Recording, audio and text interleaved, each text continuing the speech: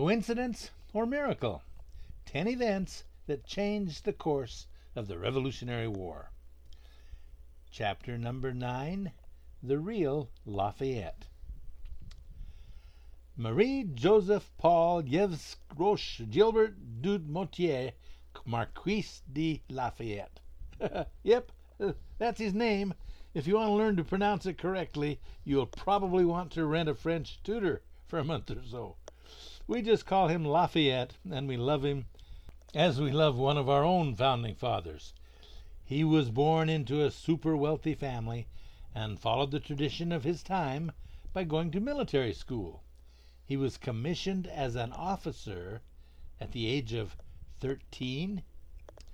Lafayette followed the American colonies and fell in love with what we were doing so much that he riled his commanding officer, who commanded him to stop talking about it. When Lafayette decided to go to America, his cousin the King ordered him not to go. In response to that, he took his own money, bought a ship, hired a crew, and hired a troop of soldiers to go with him. Yep, all at his own expense. When Lafayette arrived and went to see Washington, they hit it off right away.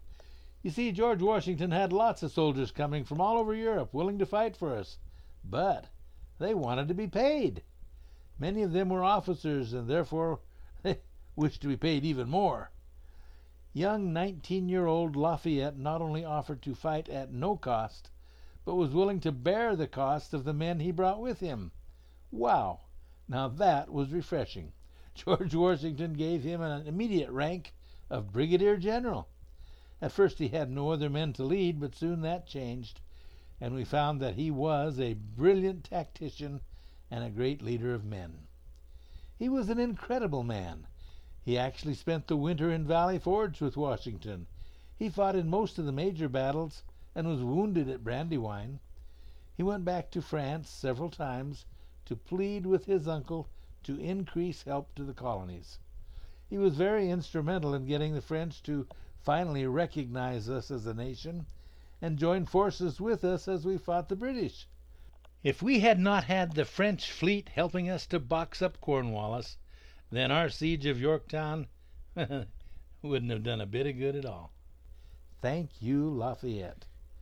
When Cornwallis came to Yorktown, the double spy Armistead Lafayette told Lafayette, who told Washington, who called Robert Morris, who borrowed so much from all his friends and for George Washington. He ended up in debtor's prison. Then Washington charged his troops 300 miles to Yorktown. During all of this time, Cornwallis smelled a rat and tried to get away.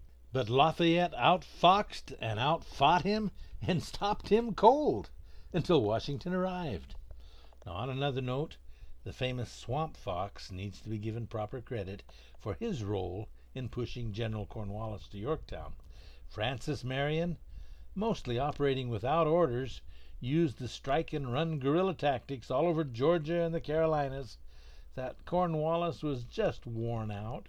He tried everything to catch him, but just couldn't. He saw Yorktown as a chance to rest and regroup. Was that a coincidence?